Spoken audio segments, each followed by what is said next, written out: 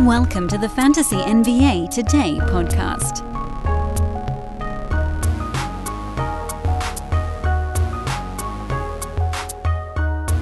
Now, this run-up this year, which we're not in yet, I wish I could say that we were, but we're not. It's August 2nd. Run-up probably starts maybe when Yahoo opens up their leagues. That's usually kind of the day. Then you can get some mocks going with the crazies. The run-up this year, there's a tie-in here. The run-up this season is going to be more mock-heavy. People do seem to really enjoy those. We'll do a few different formats because most of the ones we've done in the past have been 9-cat, either head-to-head or roto. We'll probably get a couple of points leagues things going. And I want to leave a little bit more space for those. But also, because the season win total stuff came out so early, and we're already done with that at the beginning of August, I've had to kind of rotate the way that we cover material this offseason. So that brings us to a little bit of a weird gap, almost, where Yahoo has not opened up their basketball leagues yet. We're done with season win totals. We're done with free agency and player movement. I don't really want to get into a rank board yet. I feel it, frankly, it's too soon.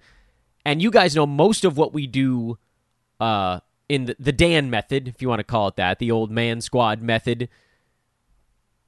Funny name, maybe not perfectly accurate these days. It's the Dan Besbris boring team squad, if we're really going to get... So it's the boring method. Call it the boring method. Sorry, isn't that a Musk company? Makes sense. X or Twitter or whatever it's called now. Anyway, so maybe we can't take boring. But I'm not making a hole. I'm actually just a snooze. The way we do fantasy basketball is a snooze. And that requires ADP data. Is where I was going with that thought before my brain fluttered off like a little butterfly. So it's created this little window here, first week or two of August, where last season we were doing some of this stuff a little bit earlier and some of this stuff a little bit later. Big run up here at the beginning of the podcast to say we're going to start looking at some of the arguments for players at the top of the board. As opposed to just what we did at the end of last week while I was dealing with the after effects of COVID, where we looked at who was going near the top of the board. The rest of this week, maybe into next week, maybe into the fall, we'll see how long we want to run this thing out and if people actually enjoy it. We're going to be looking at the case, or cases, for some of the players going near the top of the board. Before I do that, welcome to the show. It's Fantasy NBA Today, Sports Ethos presentation. I am Dan Besbris on Twitter X, on Threads Y. Every site on the internet should just be one letter at this point. I'm tired of multisyllabic words. And today, I'm going to say something harebrained and nonsensical. And I'm going to tell you at the front end, I don't think that I even believe what I'm about to say. But part of fantasy is making cases for things and then trying to see, does it actually add up? Or do I? Maybe I do believe in it.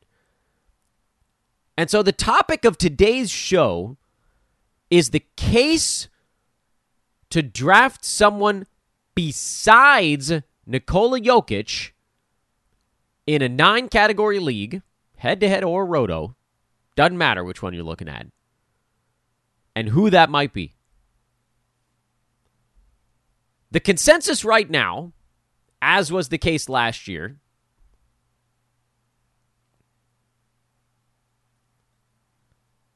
is that Jokic should go first. And we could twist ourselves into little circles. But at the end of the day, he was number one. So he won it. Also at the end of the day, the number 2 player, see, this is where you got to start. You got to start at the top. If it's not Jokic for this coming season, and I'll give you a couple of reasons why it might not be Jokic this coming season, who would it be? So let's start with the case for it to not be Jokic. We say, okay, Jokic or the field, sort of a betting terminology move to make here. Here's your case for the field. Nikola Jokic just won an NBA title. There aren't that many guys that come back with 2 MVPs and a title and a finals MVP that really feel like they need to go full ever-loving tilt the following year. Nikola Jokic played 69 games this most recent season, which by all accounts was just ever so slightly better than league average, which I mean is telling you what's going on with how many games players actually get through these days. Or maybe like right on league average, but better than average for the guys up near the top of the board. I think there's a very reasonable chance, and if someone was like, Dan, you absolutely positively have to tell me if you think Jokic plays more or if Jokic plays fewer than 69 games this coming year, nice, I would say fewer.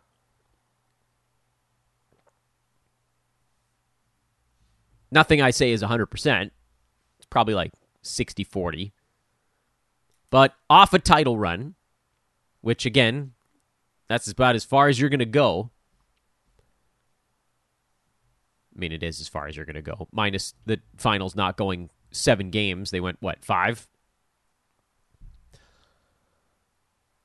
And having really nothing left to prove, all of the prove it has fallen onto other guys that fancy themselves MVPs.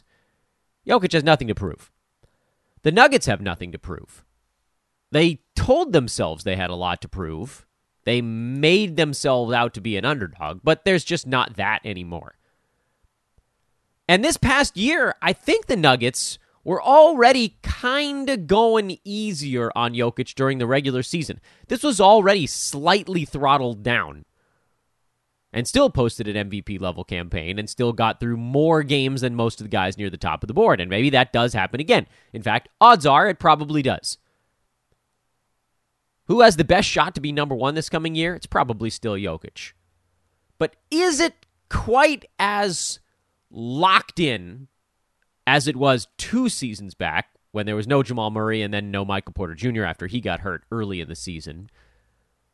Or even this most recent year where those guys were back and we now saw the small chunk. It was small, but it was not zero that they took out of Jokic's pile of to-do. Jokic scoring went down season over season from 27 to 24 and change. His rebounding was actually sort of the big one there. Went from almost 14 to down to like 12. His assists went up, not surprisingly, because he had teammates that he felt were more trustworthy or could go hit an open shot. 2 combined steals and blocks this year versus 2.4 the season before. He also played 74 games the season before when he had nobody's help, and the team just couldn't win a game without him. Let's say that we believe Jokic goes under 69 games played this coming season. Again, everything that we're talking about right now is a hypothetical. And frankly, I'll mention again, because I do think as we go through exercises like this, some of you might let your brain tune out for a minute and then tune back in and say, oh my God, is Dan saying we shouldn't do this? No, I still do believe that Jokic probably meaning of everybody on the board, he probably has the highest chance to still finish number 1, certainly by totals, probably also per game.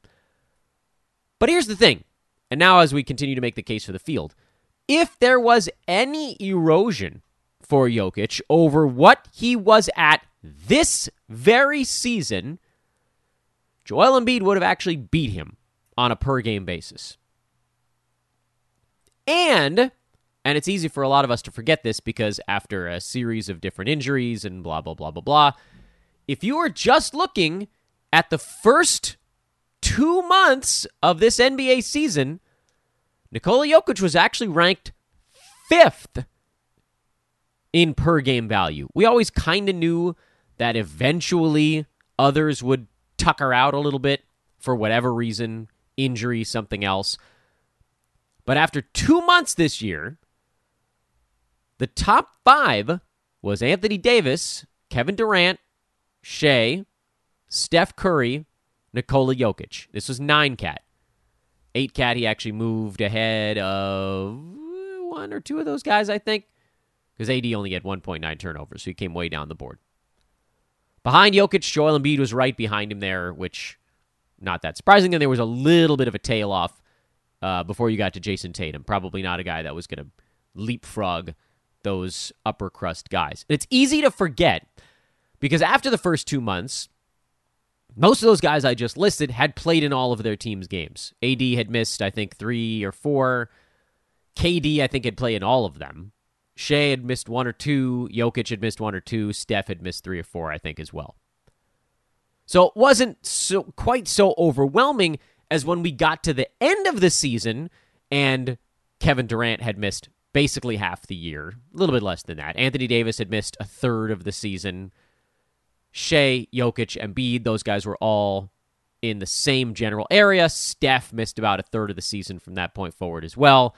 And also his numbers tapered off, as did Kevin Durant's. And certainly that's to be expected because KD went to another team where he wasn't asked to do as much.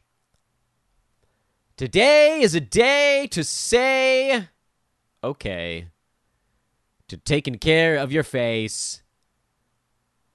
That's as far as I can go, I think, with the rhyming and off-rhyming here on the pod. Today is a day to visit our pals at calderalab.com. You can get 20% off your order with promo code ETHOS, ETHOS. 20% off at calderalab.com, calderalab.com.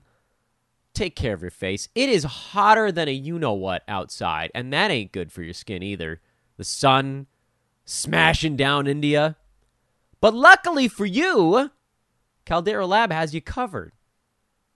Forget first impressions. You got summertime to worry about now. Use the regimen.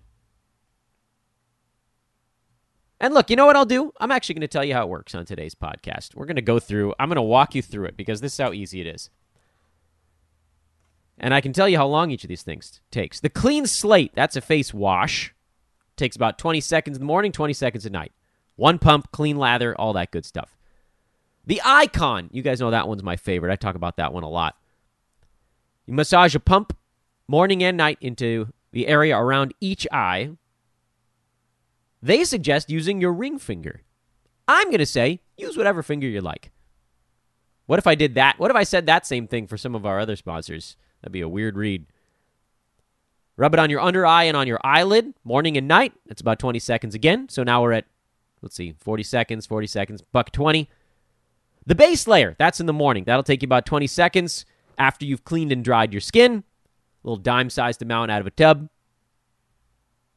You can put a little SPF on top of that if you want. Protect your face. The Good, a couple of droplets.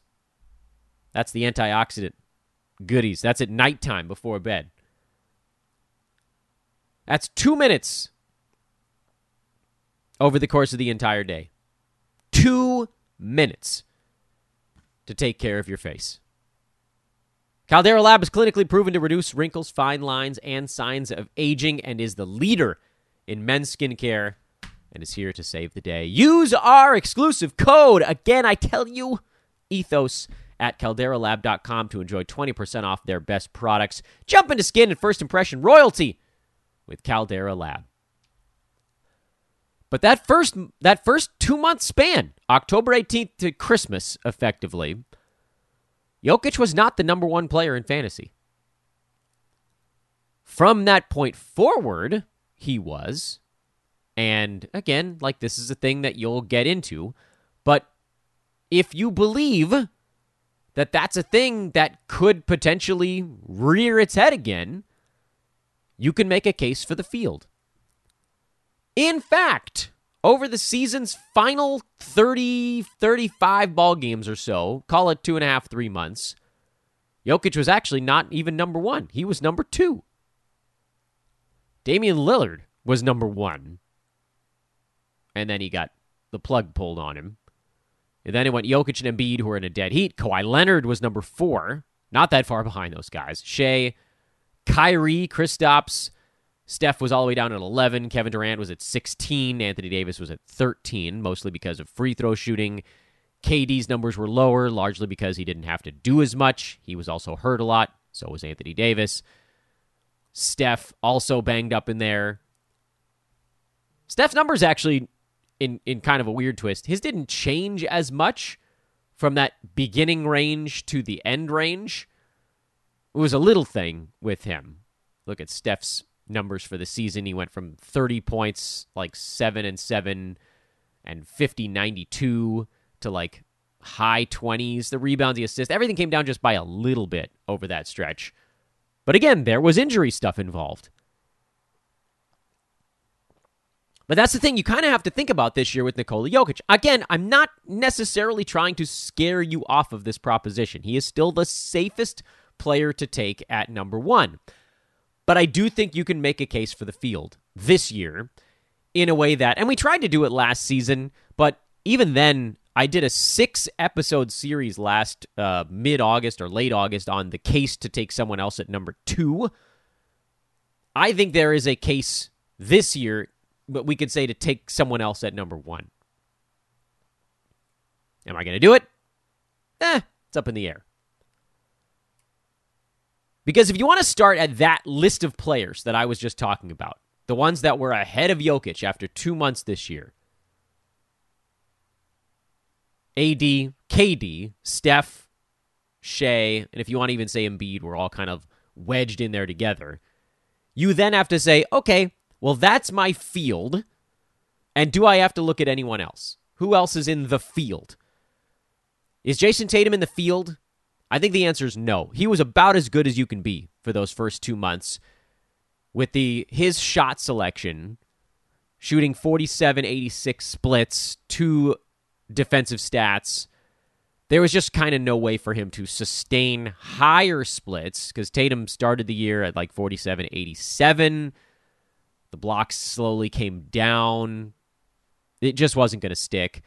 Could you make a Luka case? Yeah, I mean, if you took Luka's numbers from last year and you cranked him up from a low 70s foul shot guy to a mid 80s foul shot guy, he pushes his way into that discussion. Like if you were just punting free throws, Luka would be number 4. By the way, Jokic doesn't move down the board all that much because his free throw number was only a very small help. He still had a pretty good size lead on Luka, even if you threw free throw percentage out. And they had the same exact turnover count, so don't get into that mess. Could Kyrie get up into that top 4? Probably not.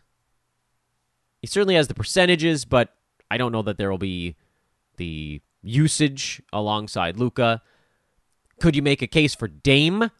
Probably not, because it doesn't seem like he's going to be given his all in Portland if he stays put for any stretch, if he even shows up. And then if Miami, he's going to be sharing the ball in a way that he didn't really have to in Portland.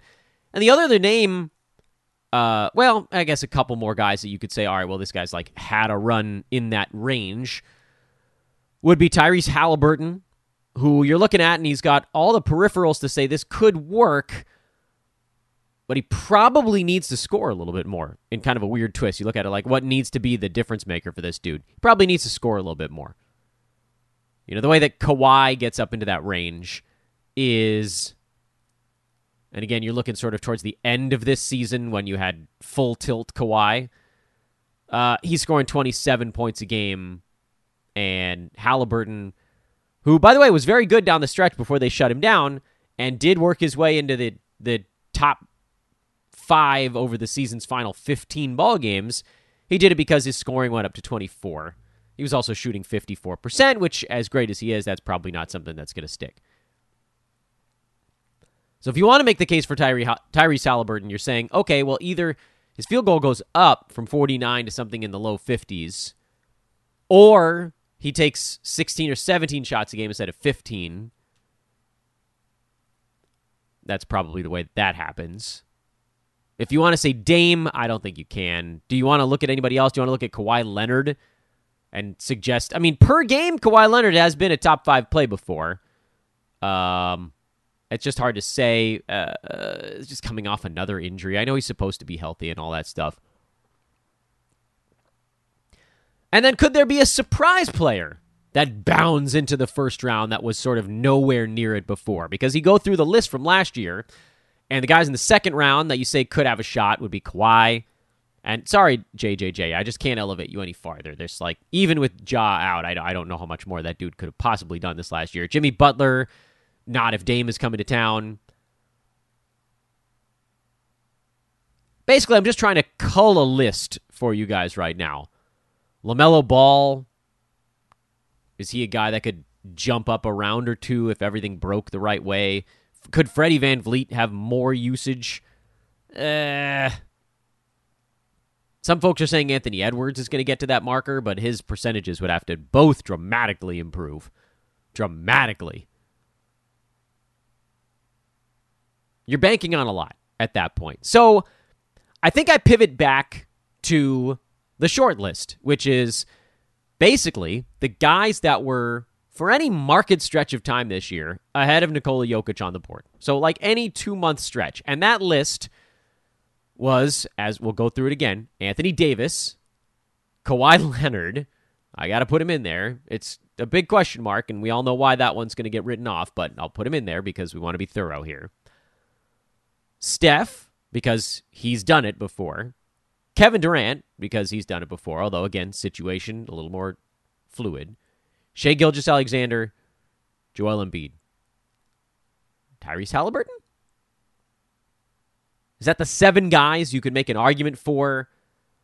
If you were going to say make an argument for all of those guys at number 2, you could have a better case for it. But how many of those 7 could you really make an argument for number 1? Took us 15 minutes, basically, to get to the name that I think I want to dedicate today's show to, and that is Joel Embiid. So the first half of today's show was just trying to make a case that someone besides Nikola Jokic could be number 1. I think we've made a case that it's possible. Don't you guys? The case is made. Probable? But if you're going to write all these names down, the 7 names I just gave you, and then there's going to be like an other pile. But if you wrote down those 7-ish names I just gave you, you'd say, what are the odds that each of these guys ends up as the number 1 play in fantasy by totals? To me, that's actually more important in this discussion at the end of the year. Jokic, you'd probably say like 30%, probably has the biggest number. And then Embiid is probably the next one on the board. And we'll talk about him here in just a second. And then you might say, well, what if Steph stays really healthy? Is he third most likely? Is Shai third most likely? We're not going to get that far on today's show, so I guess we don't really need to answer that question today. But I feel like I'm not going that far out on a limb to say that the second most likely player on that, if you were going to make the Vegas odds board for who finishes number 1 fantasy by totals this year, would be Joel Embiid. Which seems wild, because 2 seasons ago, we would have said there was no chance, specifically because of games played, that Joel Embiid could come anywhere near the number 1 slot in fantasy. But over the last 2 seasons, he's played 68 out of 82 games and 66 out of 82 games. And he's coming off a fantasy season this past year that was, by all accounts, the best he's ever had. The best he's... Folks, picture this nightmare scenario. You're hosting friends for the big game. It's neck and neck in the 4th quarter, and suddenly you realize you're out of drinks.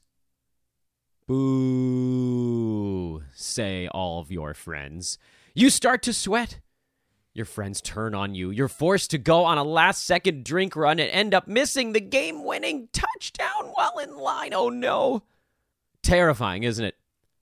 Luckily, you can avoid the drama with Drizzly, the go-to app for drink delivery. With Drizzly, you can shop a huge selection of beer, wine, and spirits then get them delivered right to your watch party. Compare prices across multiple stores in your area, find the best deals on game day drinks, and get back to armchair quarterbacking from, you guessed it, your armchair.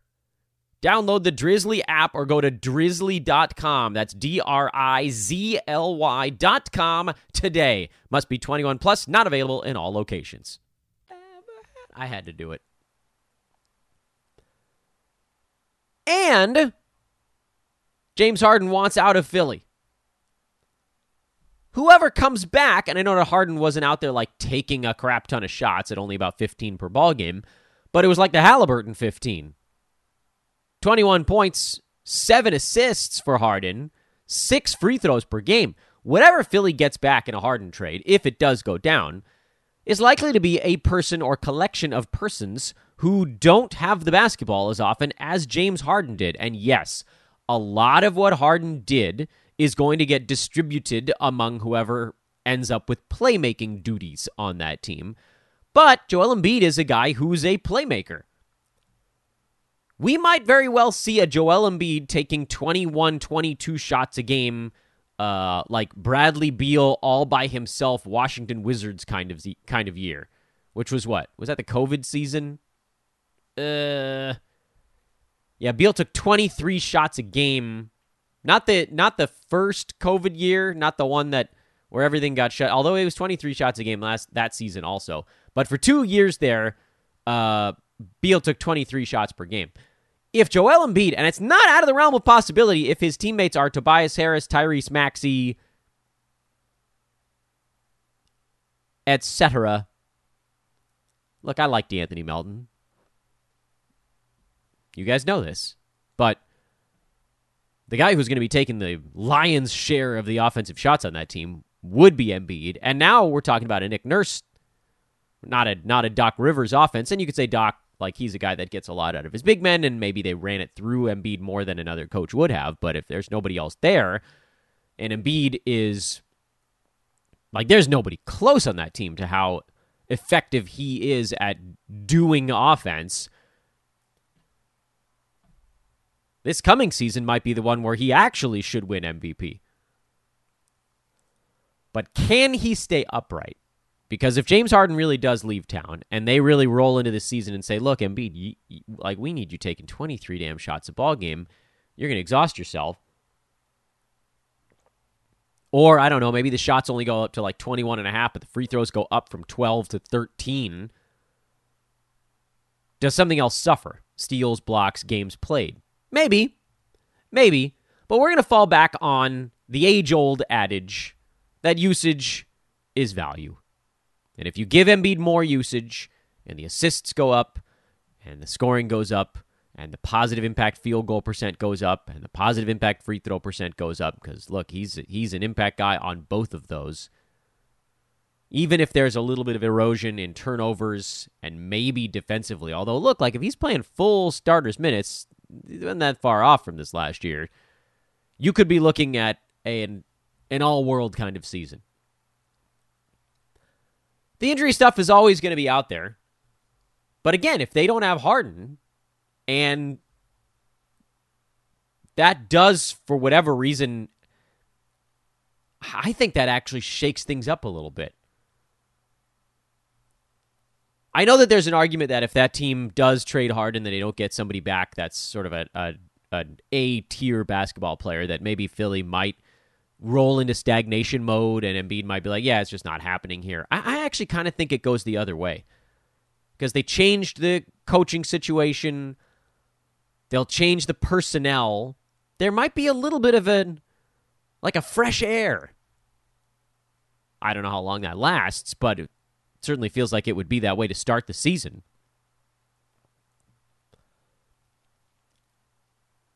And so if you roll all that together, if you think Jokic plays fewer than 69 games this coming season, those two guys were only separated by 3 games played this last year. If Jokic played 2 games less, 67 instead of 69, and Embiid played 1 game more, and Jokic has a finals hangover and gets off to a slow start, and Embiid comes out and he's like, this is all my team.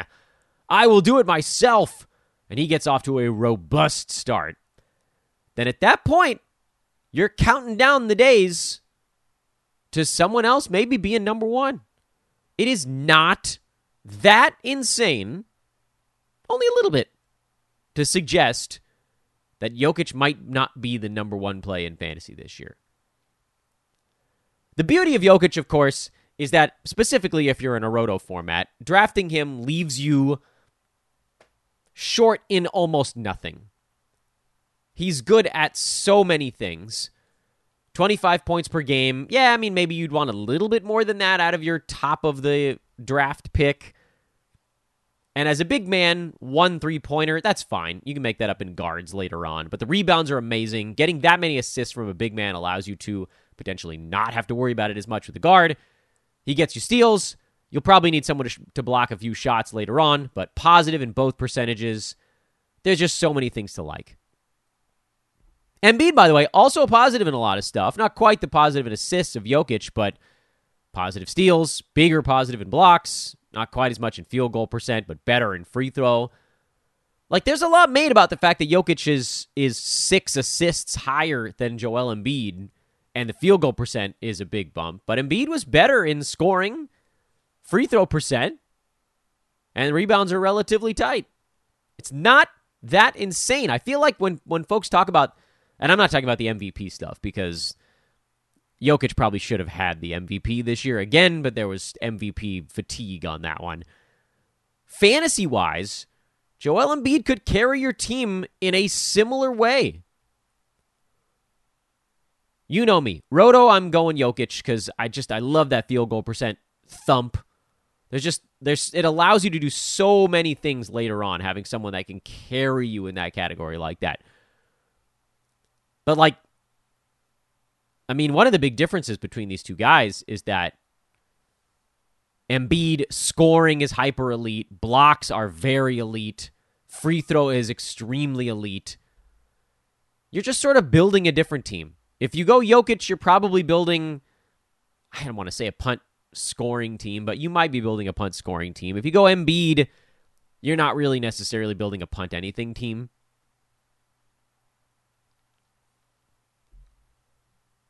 If I am presented today, August the 2nd, with a fantasy draft, and I get the first pick, I'm going Jokic. But there are a lot of things that could happen between now and opening day where I might go a different way. And I don't think that it's that crazy.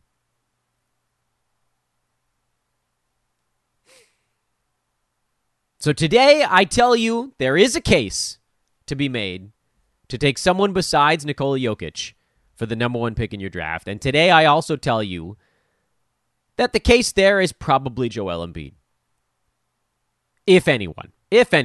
Probably not anyone, but if anyone. It's hard. You guys, I have to be so careful on a show like this because I don't want people to come out of it saying, oh, Dan said go Joel Embiid instead of Nikola Jokic. That's not what I'm saying. I'm just saying we've all fallen in love with the idea that it's an obvious answer to this question, but I don't think it's that obvious this year. I don't. Not as obvious as last year or the year before. Funny thing is, this last season, the second place guy was Shai Gilgeous-Alexander. He was not that far behind Nikola Jokic. Between those two guys, you obviously go Jokic. Just because of the way the stats are built. But it's not like the previous year, 2021 season, where Jokic just boat raced everyone. No one was close. The gap between number one Jokic and number two Embiid was the size of an early second-round pick. You could have slotted in JJJ or James Harden between those two guys 2 years back. Not this year. There's still a little bit of an opening, but it was one that could be made up by Embiid playing 1 or 2 extra games and Jokic playing 1 or 2 less. That's how close it was. Tomorrow, I'm going to try something a little harder because I actually don't think it's that hard to make a case to go Joel Embiid at number one.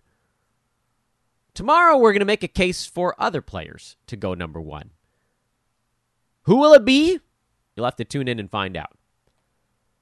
And if we can't convince ourselves of enough of them making sense, then we'll start doing a case for number 2. And that's how we're going to work our way through some of the names here at the top of the board. Because it's the beginning of August, let's have a little fun. I am Dan Vespers for Fantasy NBA Today, a Sports Ethos presentation. Have a great Wednesday, everybody. We'll talk at you again tomorrow. So long for now.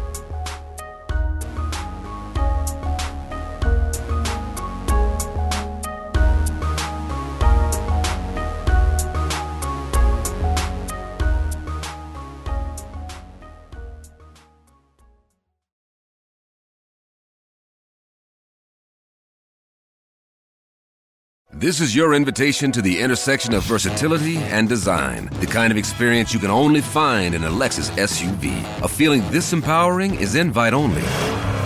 Fortunately, you're invited. Experience the versatility of the complete line of Lexus SUVs and some of the best offers of the year on select models at the Invitation to Lexus sales event, now through April 1st. Experience amazing at your Lexus dealer.